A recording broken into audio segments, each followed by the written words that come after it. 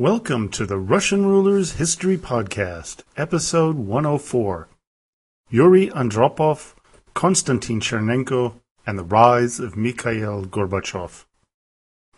Last time, we covered the era of stagnation and the end of the corrupt rule of Leonid Brezhnev. Now, we begin the home stretch of Russian Soviet leaders as we're down to our last 5 men, Andropov, Chernenko, Gorbachev, Yeltsin, and Putin. Now, some of you out there might be saying, hey, wait a minute, what about Medvedev? Well, I'm going to undoubtedly mention him. He really wasn't the true boss. But I'm getting ahead of myself. One other thing I'd like to also clean up here on our podcast is I made a promise that I'd give you an overdrive version of the podcast every other week. But life happens, and it just didn't happen this past week. But I'm going to give you 2 this week to make up for it. And one was a suggestion made by Logan, one of our Facebook friends at the Russian Rulers History Podcast.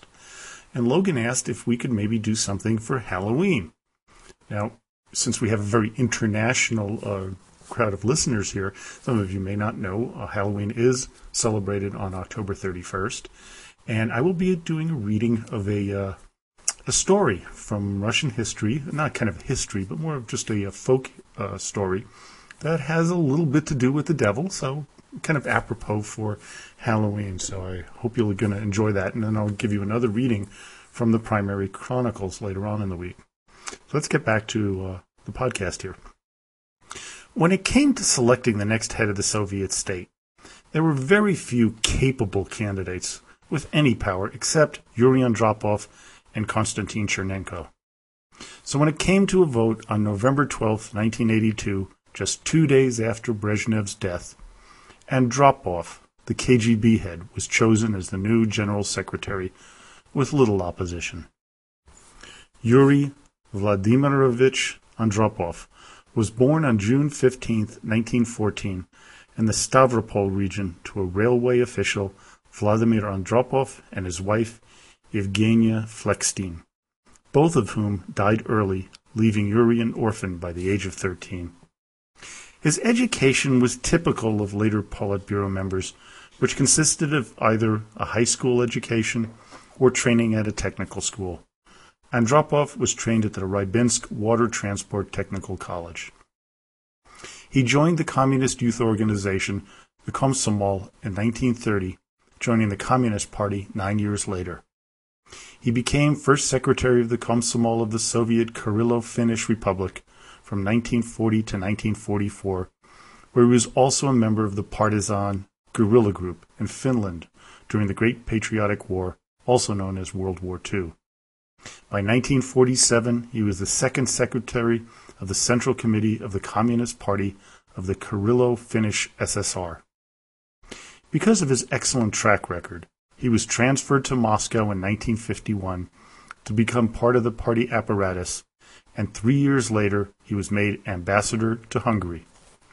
He was instrumental in convincing Nikita Khrushchev to use the military to intervene during the Hungarian Rebellion and to crack down on Imre Nagy and other dissident Hungarian leaders.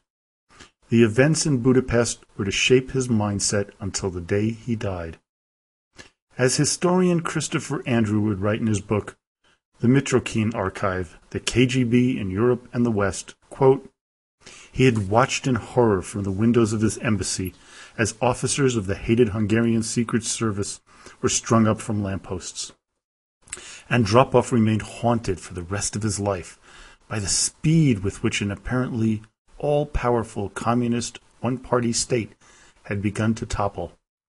When other communist regimes later seemed at risk, in Prague in 1968, in Kabul in 1979, in Warsaw in 1981, he was convinced that, as in Budapest in 1956, only armed force could ensure their survival.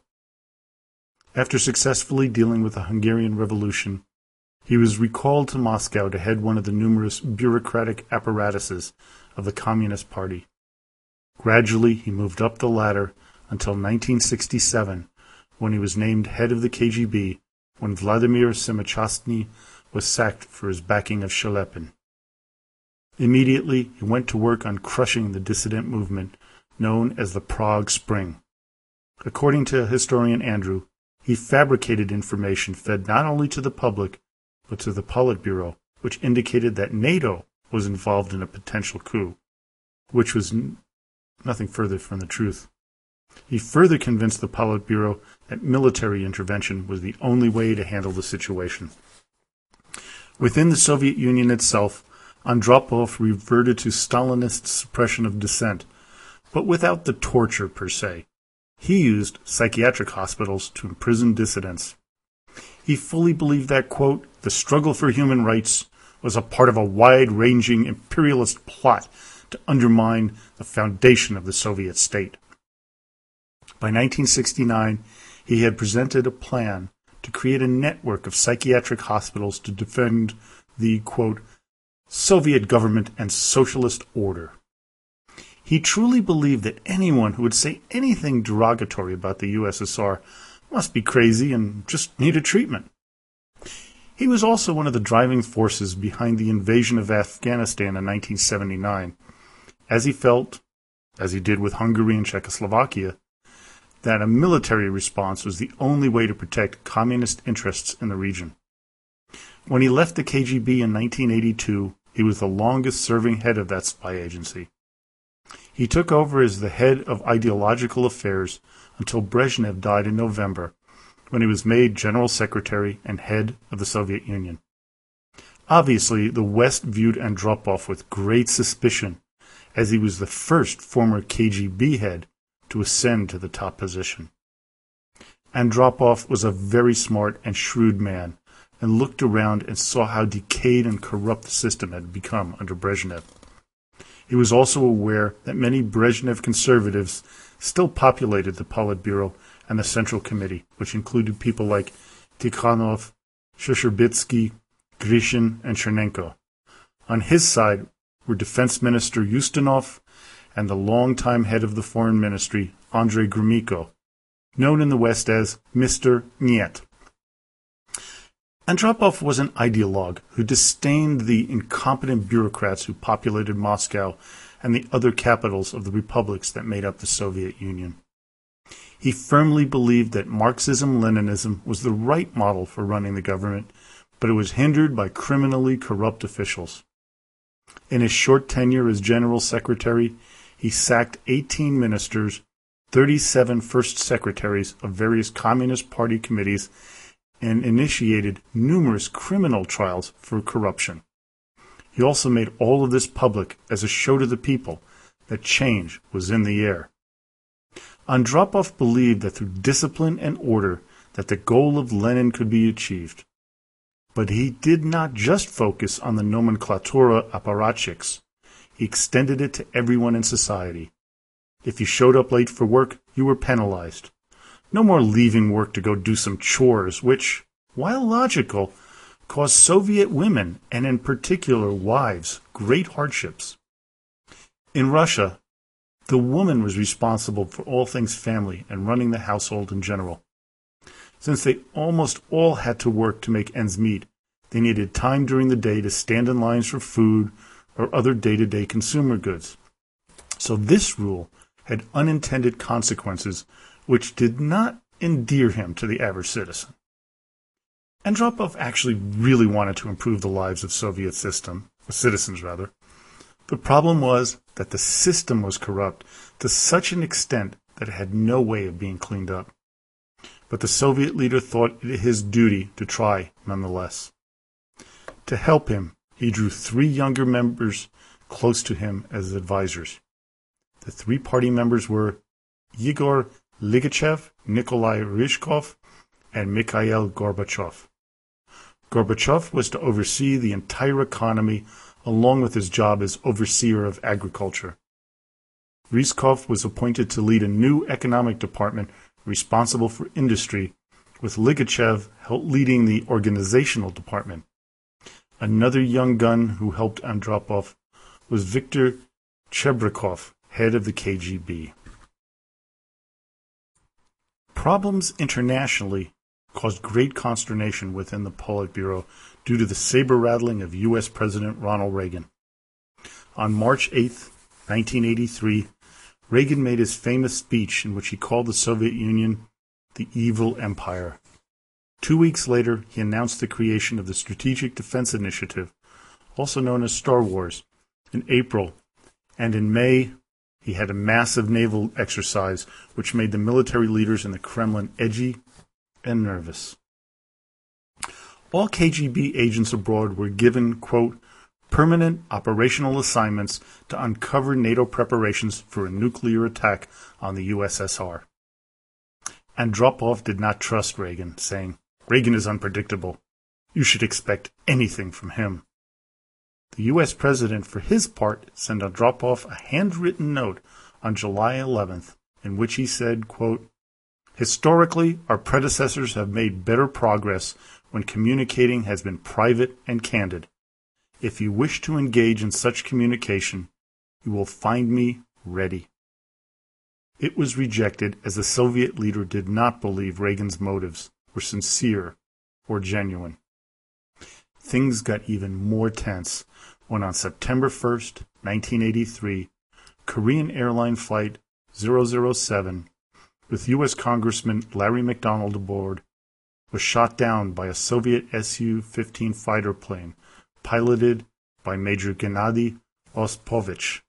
All 289 people on board perished. At first, the Soviets denied shooting it down. Then they later admitted it, but claimed that the passenger aircraft was actually a spy plane.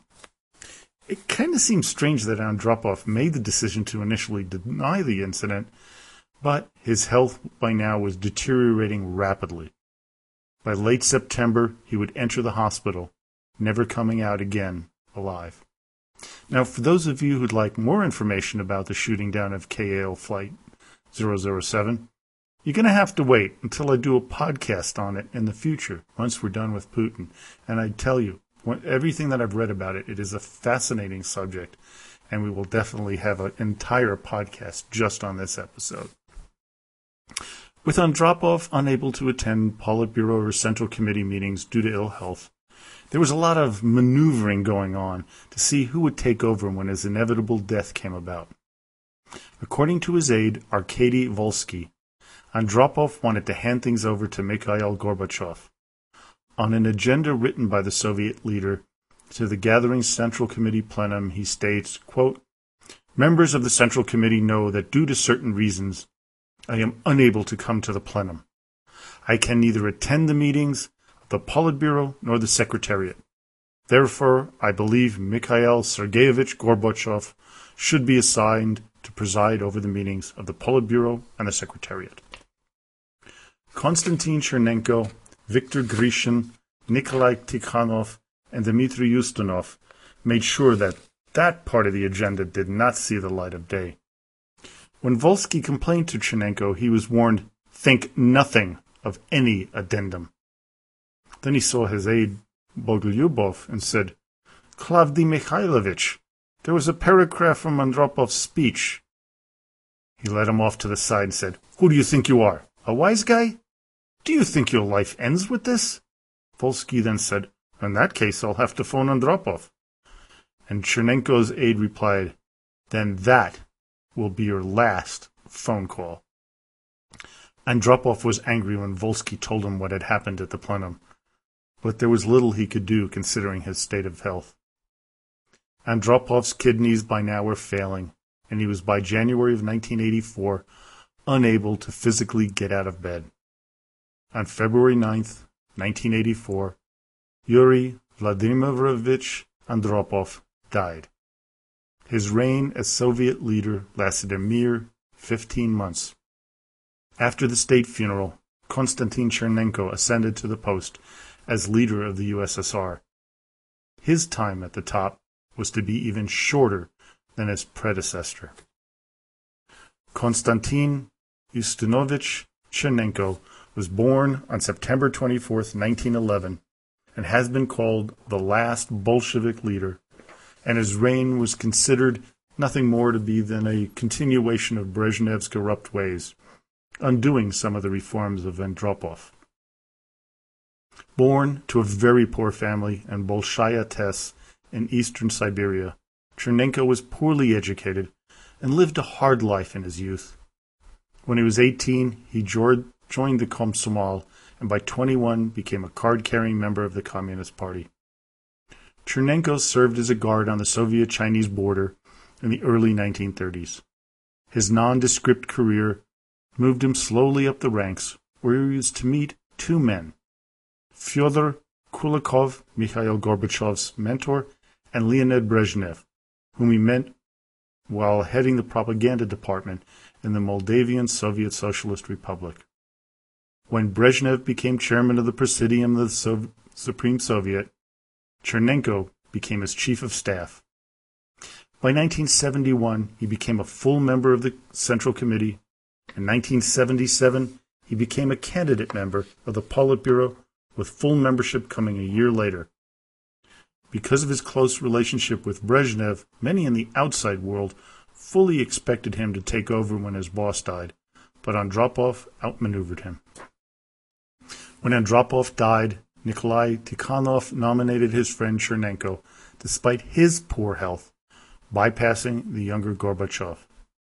His policies during his 13 months in office were not of much note, except his decision to boycott the 1984 Olympics in Los Angeles as retribution for the Americans' boycott of the Moscow Games in 1980.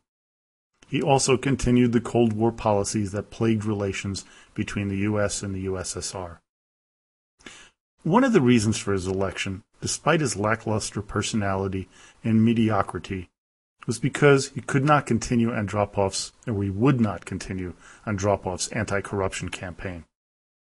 Many of Brezhnev's cronies were comfortable and just wanted to return to the old days. To top all of this off, the aging Politburo was also beginning to die off, an example being Dmitry Ustinov dying in December of 1984.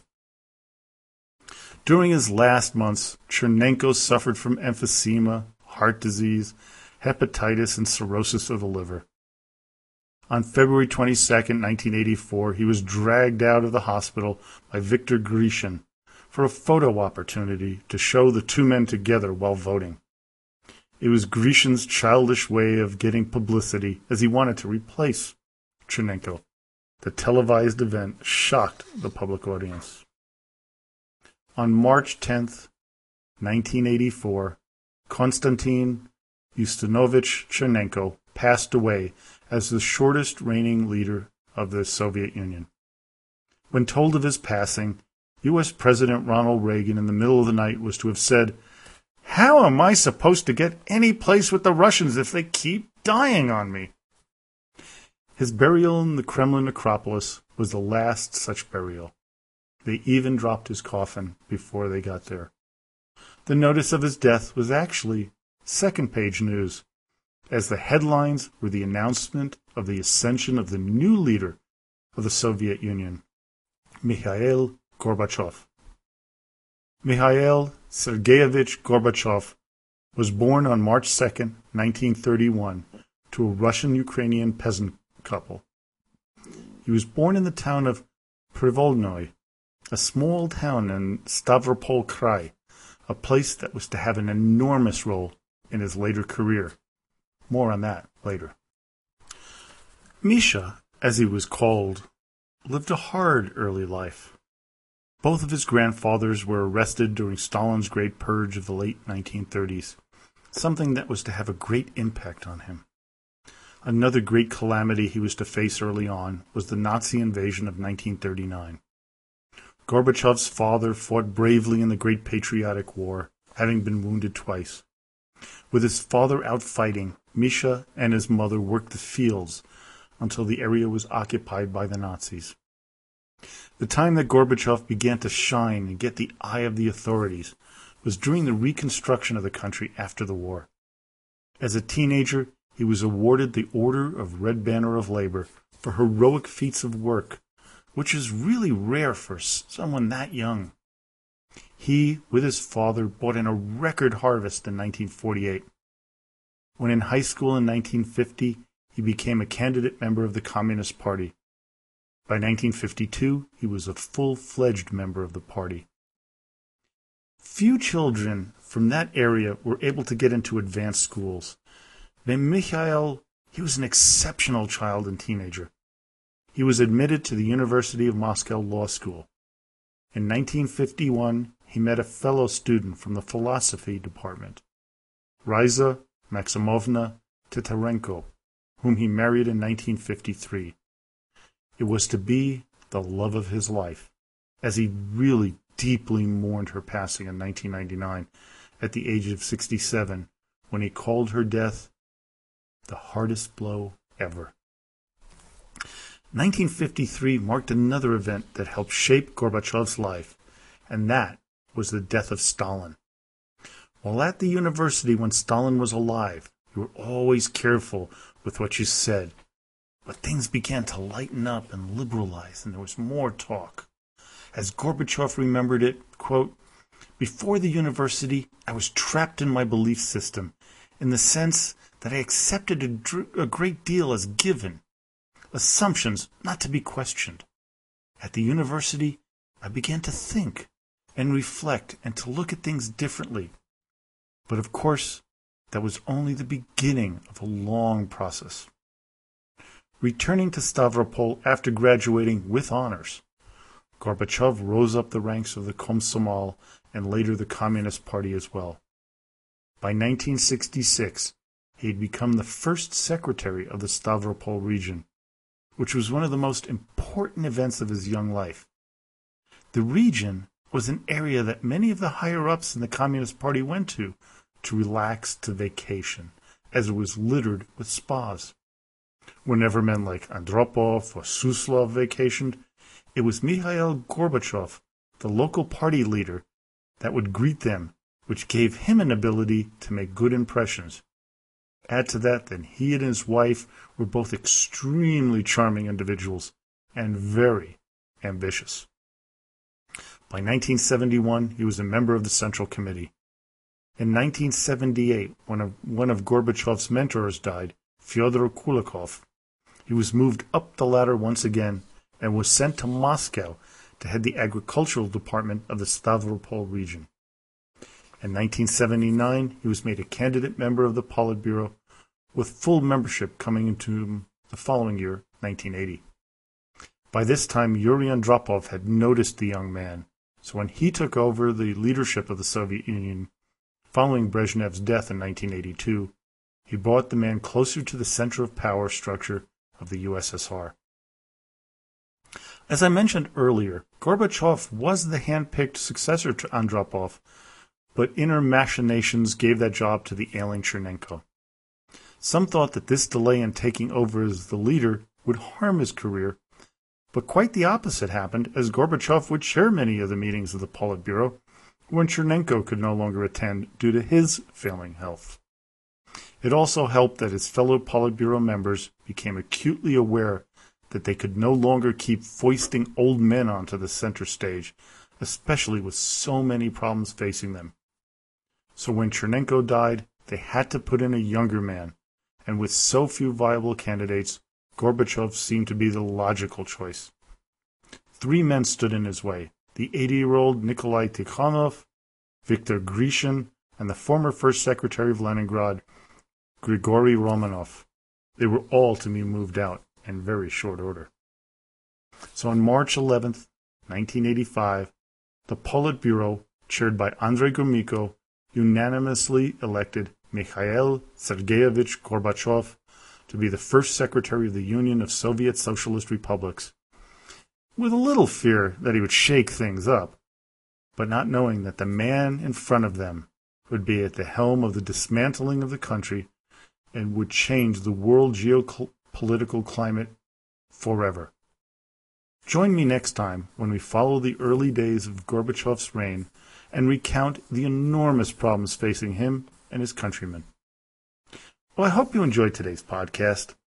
Amazing to realize we're down to our last 3 rulers of the Russian people. But don't worry, it won't end with Putin. As I've mentioned a few times in the past, the podcast will take on a new direction that will be dealing with the history of Russia, not having to do with the rulers, We're going to cover the many incredible events that shaped the nation and the many people who enriched the lives of their countrymen and the rest of the world. Now, don't forget to come over and join us on Facebook at the Russian Rulers History Fan Club page, where you can ask a question, make a comment, or leave a suggestion. So, as always, до свидания и спасибо большое.